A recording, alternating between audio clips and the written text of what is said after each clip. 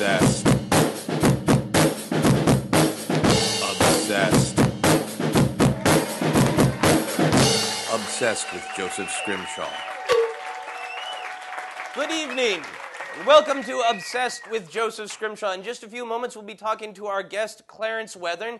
But first, I'd like to tell you about something that I was forced to become obsessed with very recently. Recently, I was on a cruise ship, and I was there as part of an entertainment package led by Jonathan Colton. So there's a lot of geek comedy and geek music, and there are a lot of geeks on the boat. There are also a lot of normal people. And if you've never been on a cruise ship, when I say normal people, I mean the horrible stereotypes of who you think would be on a cruise ship. Basically, very old people, many of them Southern, who really, really hate life. And it appears that they've become tired of hating life on land. So they've decided to hate life on the water for a little while.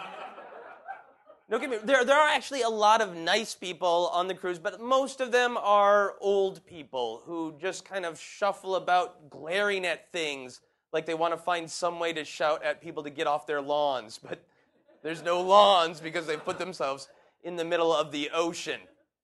So when you're on a cruise ship, you get stuck with having the where are you from conversation again and again and again. So I've recently been through the process of having to explain that I'm from Minnesota.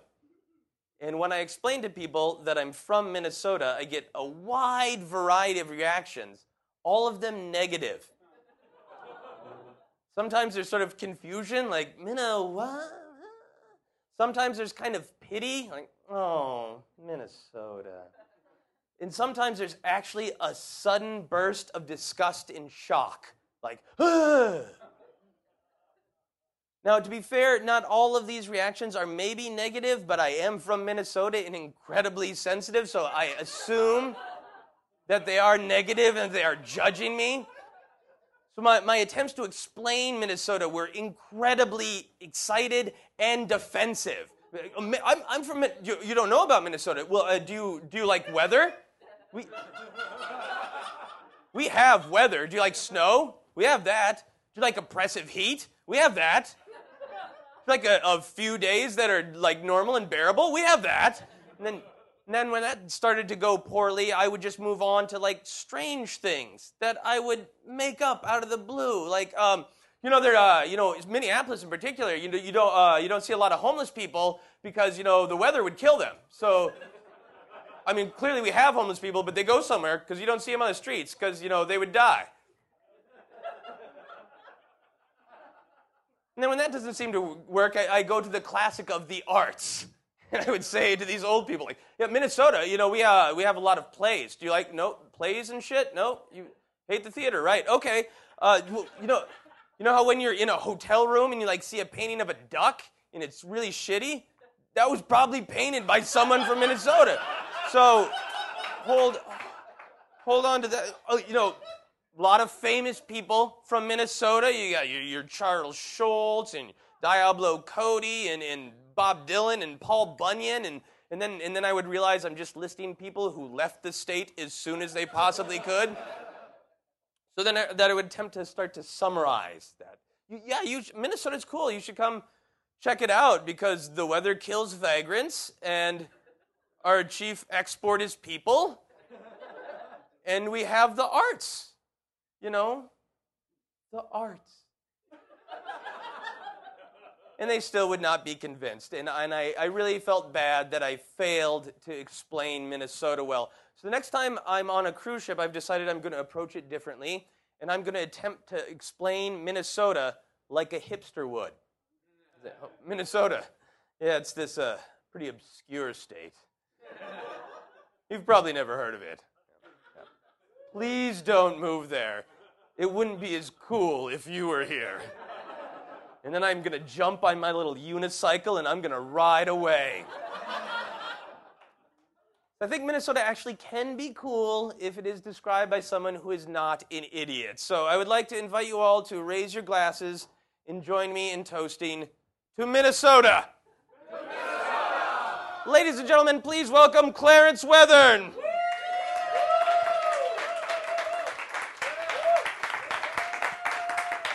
Hello, Clarence. Hello, Joseph. How are you? I am fine. How are you? Good. Good. So, Clarence, Yes. you and I know each other, correct? A bit. Yes. You're going to get distant on me now. No, I'm just saying. I don't want anybody to get the wrong idea about how well we know each other. Fair enough. We know each other very well. I don't know what I mean. I know. I don't know what I'm I doing. know. The lights I know. are hot. I know. It's just like I was explaining Minnesota. It's just like. So we have done some shows together. We have, yeah. You played a role in my little comedy called Adventures in Mating. I did. Jeffrey, the guy on a blind date that was a choose-your-own-adventure for the audience. And I had just rewritten the show to make the revelation that Jeffrey actually only has one testicle. He had me in mind, obviously, when he wrote that. I did a little bit. Because I knew that you could pull it off. And I could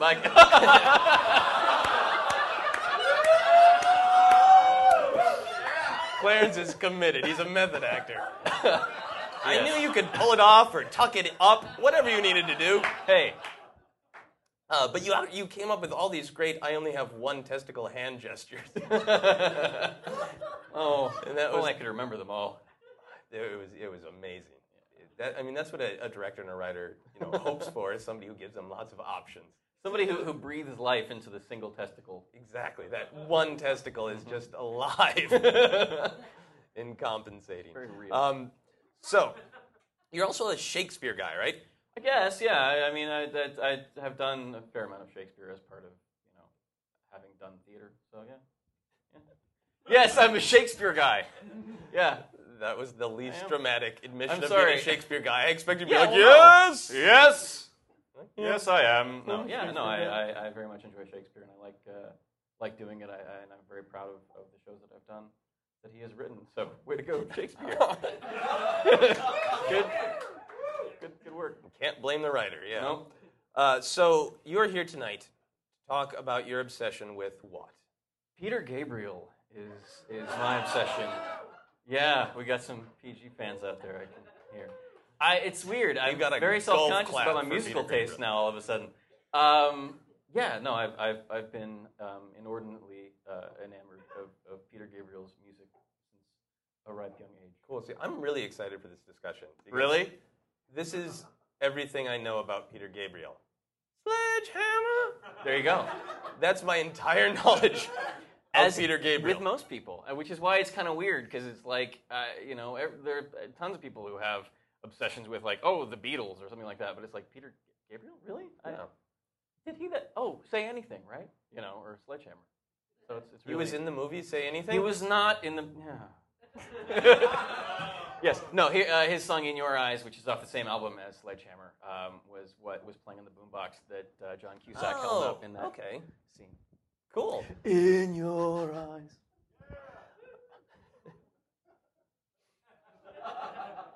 It was the deep voiced throatiness of that. Yeah! Yeah, it was. Peter Gabriel. That was Peter Gabriel, actually. The deep voiced throatiness gave it away. So when did this start for you? I think it probably goes back to when I was not quite 6 years old, and I remember my dad. You got some. No, go ahead. What? No. Go. Well, I just remember, being a kid and having my dad call me in from the other room, and he'd be like, "Hey, Weasel, come look." Weasel is my dad's nickname for me. You should know this. Hey, Weasel, come look at this. And it was the Sledgehammer video, and he was like, "This is really neat. Look at this." And I was like, "Oh, I was really enjoying it. Being, a little kid, and it was this really visually interesting and new, innovative thing at the time. It was just really cool." And I remember that album, So, being just sort of played in the house as a kid. So it was always one of those things that was sort of around as I was growing up. And why did your father call you Weasel? I'm not going to let that one go. No, because a friend of his referred to me that way once, and they decided it would be a good nickname for me, I guess. So a drunken friend of your father's came over. Probably, yeah. Said, "Hey, Weasel." No, see, it happened on a boat. It happened on a boat. It happened on a. It happened on a fishing boat. So they were your dad's friend fishermen. came over on a. They were commercial fishermen. Well, my dad's friend was, and we were on his boat, and he referred to me as Weasel, and my dad decided he liked that. I guess. Okay. This is all. How old are you? Is this the 1880s that we're talking about? Currently, I am 31. This was Okay. this was the early 1980s. Right. Okay, so your dad, having nicknamed you what his fisherman buddy thought was an appropriate nickname for his child. Lovingly said, Weasel, come look at Sledgehammer. Mm-hmm. Yes, because that's what you do, right? Right. When you have a musky rodent as a pet, show them a video. Keep them entertained. So you were captured by the visual power of Sledgehammer. Particularly the dancing chickens. I don't know if you all remember that. The chickens. It was just a really cool thing. And I mean, I enjoyed the music. I had not, at 5 or 6 years old, you don't have musical taste particularly. But I remember I was probably 18 when I sort of grabbed a bunch of CDs from home that I was like, oh yeah, this, and started listening to them again. And one of them was So. And it just really resonated with me for whatever reason. I just really dug it right then and there. And that started this obsession that lasted for several years where I just, devoured all the rest of his catalog and then went on eBay and bought a whole bunch of T-shirts and posters and, which now I'm selling. Aw, that's very sad. No, it's not. So now why are you selling your precious Peter Gabriel T-shirts? Because Because you like Shakespeare, right? Right, exactly, because I'm an actor. No, because they're just, I'm selling all my stuff right now. I'm just trying to get rid of everything and take off. No, I'm going to fake my own death is where I'm going with this, actually. But thanks for making me admit it on a podcast, Joseph. I'm trying to this will be your big comeback podcast. Yes. We reveal. Yeah, hang on to this one. That he's never actually been dead. Okay, so you reverse Bruce Willis.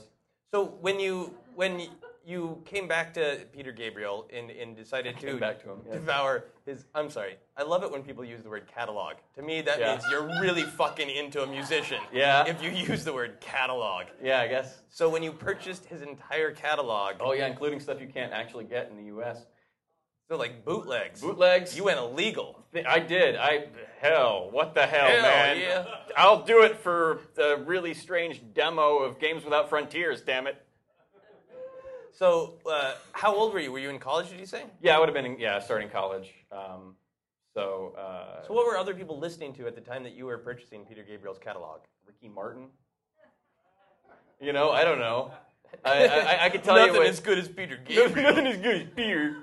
Nobody knows. Nobody loves music like I do. Did people think it was odd that you were I don't know. totally going nuts for Peter Gabriel? Well, you have to understand that I was hanging out with a very small group of people,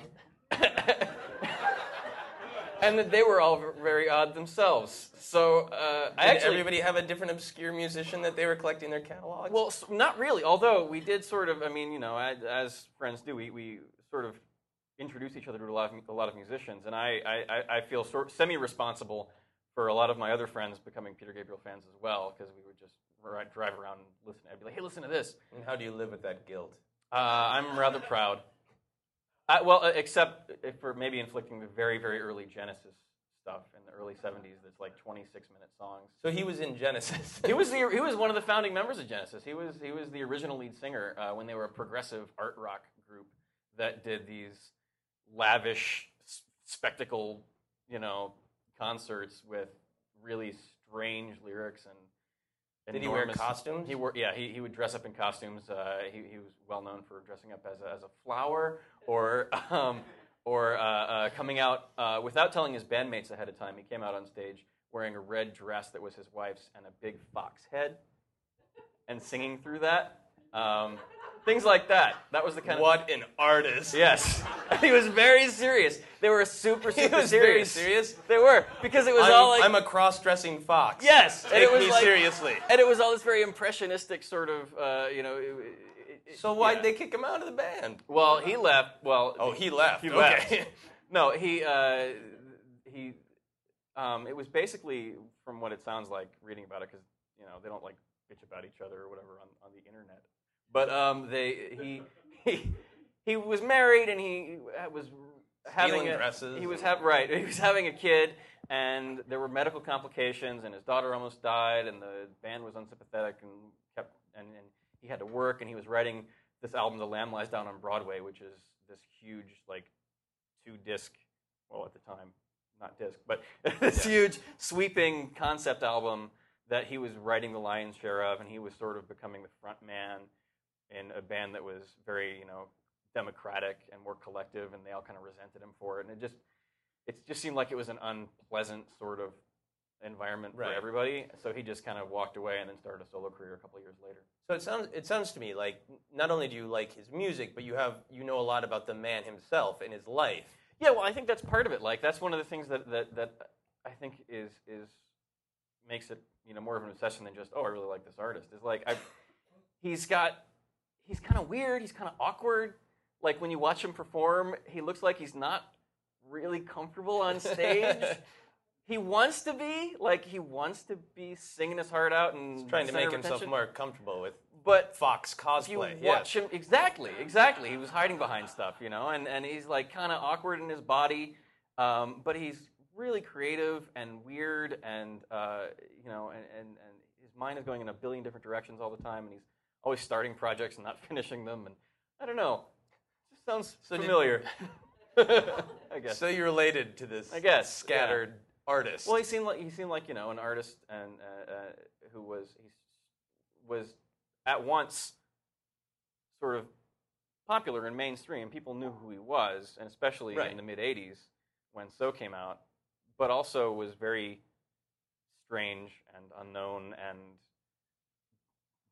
uncommercial and weird and very pure as an artist. Like he just did what he wanted to do and then tried to sell it. And sometimes he could, and sometimes he couldn't. Right.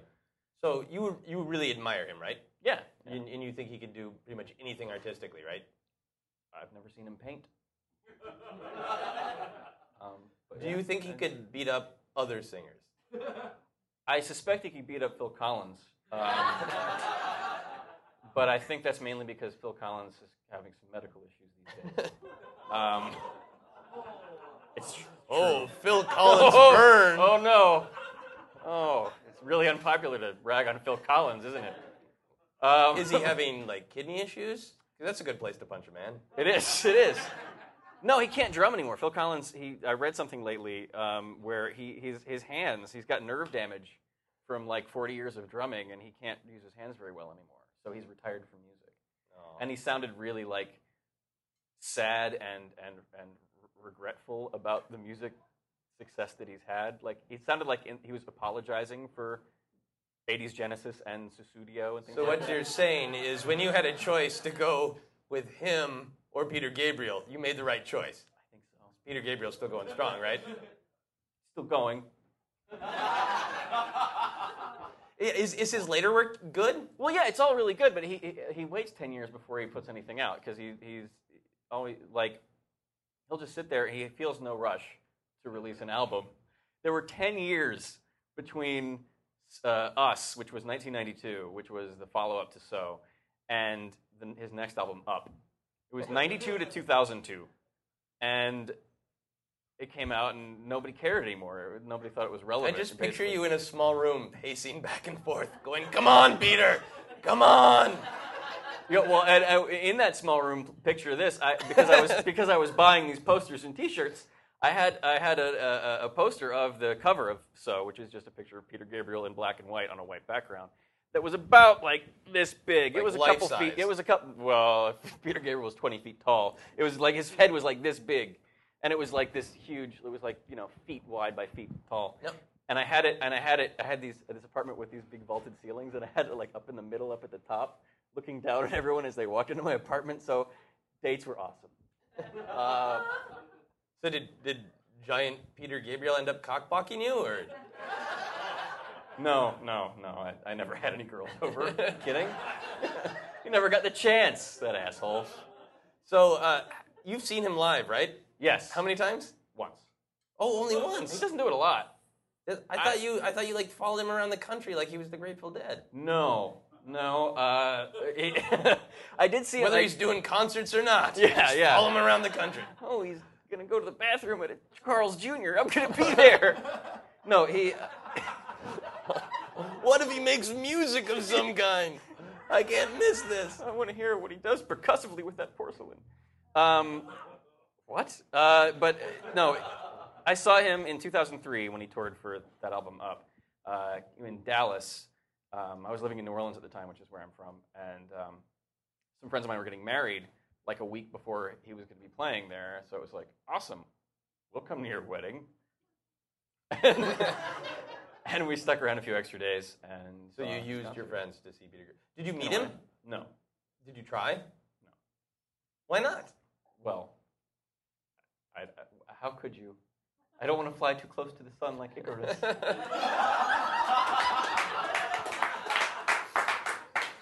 All right, let me try to summarize your obsession with Peter Gabriel. Oh, there's so much left out, though.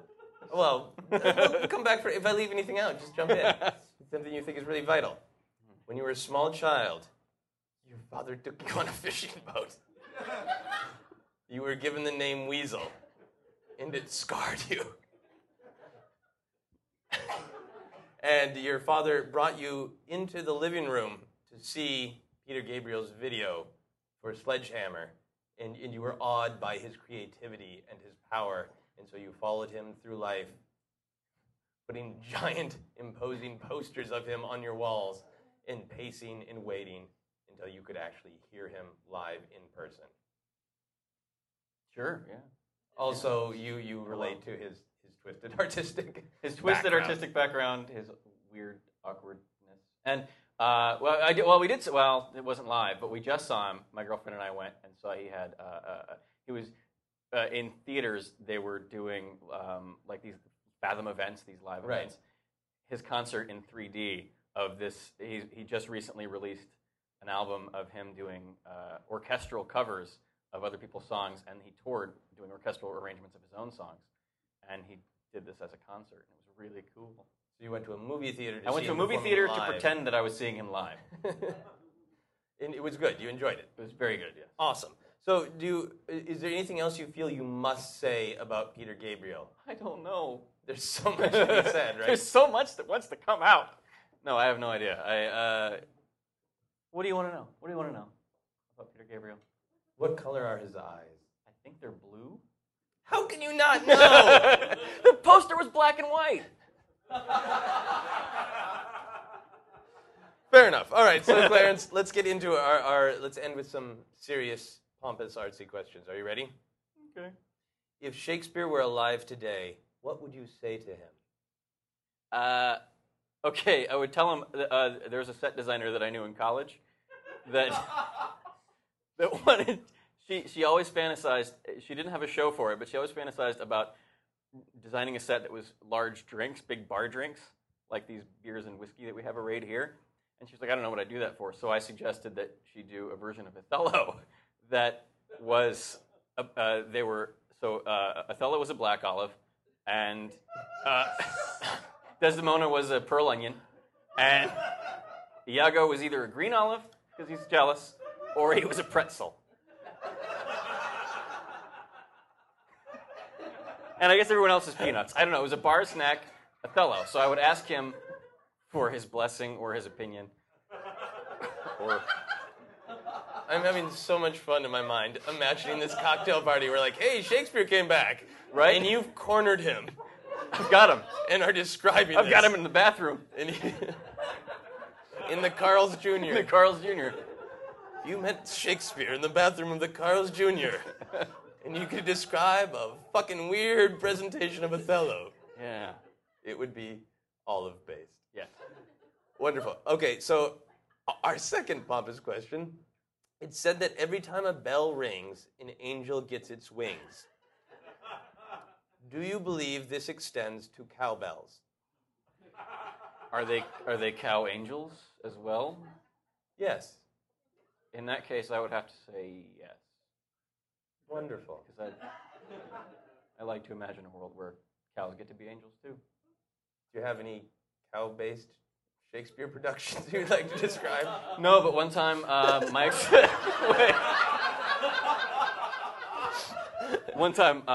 ex-girlfriend and I went for Halloween last minute as Hamlet and a cow. Hamlet and his cow, she said, because she had a cow costume and I had this Elizabethan outfit. Mm-hmm. So we went as Hamlet and a cow for Halloween. Were you Hamlet or the cow? I was Hamlet. So whatever you make of that, I will say. Well, it wasn't one of those things where it was like like a two-sided thing where she was like the back of a cow and you were the front of Hamlet, pretty much. No, we were not a centaur thing. Okay. But speaking of girlfriends, though, back to Peter Gabriel. We're thinking about why I like him. This was really funny. Not the same girlfriend, another ex-girlfriend said, "I think I know why you like Peter Gabriel so much." While we were listening to him, and she said, "He always sounds like he's in pain." And that's not the cow girlfriend. That's not the cow girlfriend, no. And how did you respond? I think I might have just said maybe. You might be right. I don't know. And then how did that relationship end? Well, No. this is a perfect segue into our last question. Yes. What is happiness? A cruel myth. No, I was going to say being here with you, but Ari stole that one. That's okay. Yeah. Do you want to try one more time to say what is happiness and see if something slightly less depressing comes up? Yes. Here, let me set you up one more time. You ready? What is happiness? Happiness is driving down the road with your You're so windows full of down, shit. listening to Salisbury Hill by Peter Gabriel. Ladies and gentlemen, Clarence Weathern. Obsessed. Obsessed. Obsessed with Joseph Scrimshaw.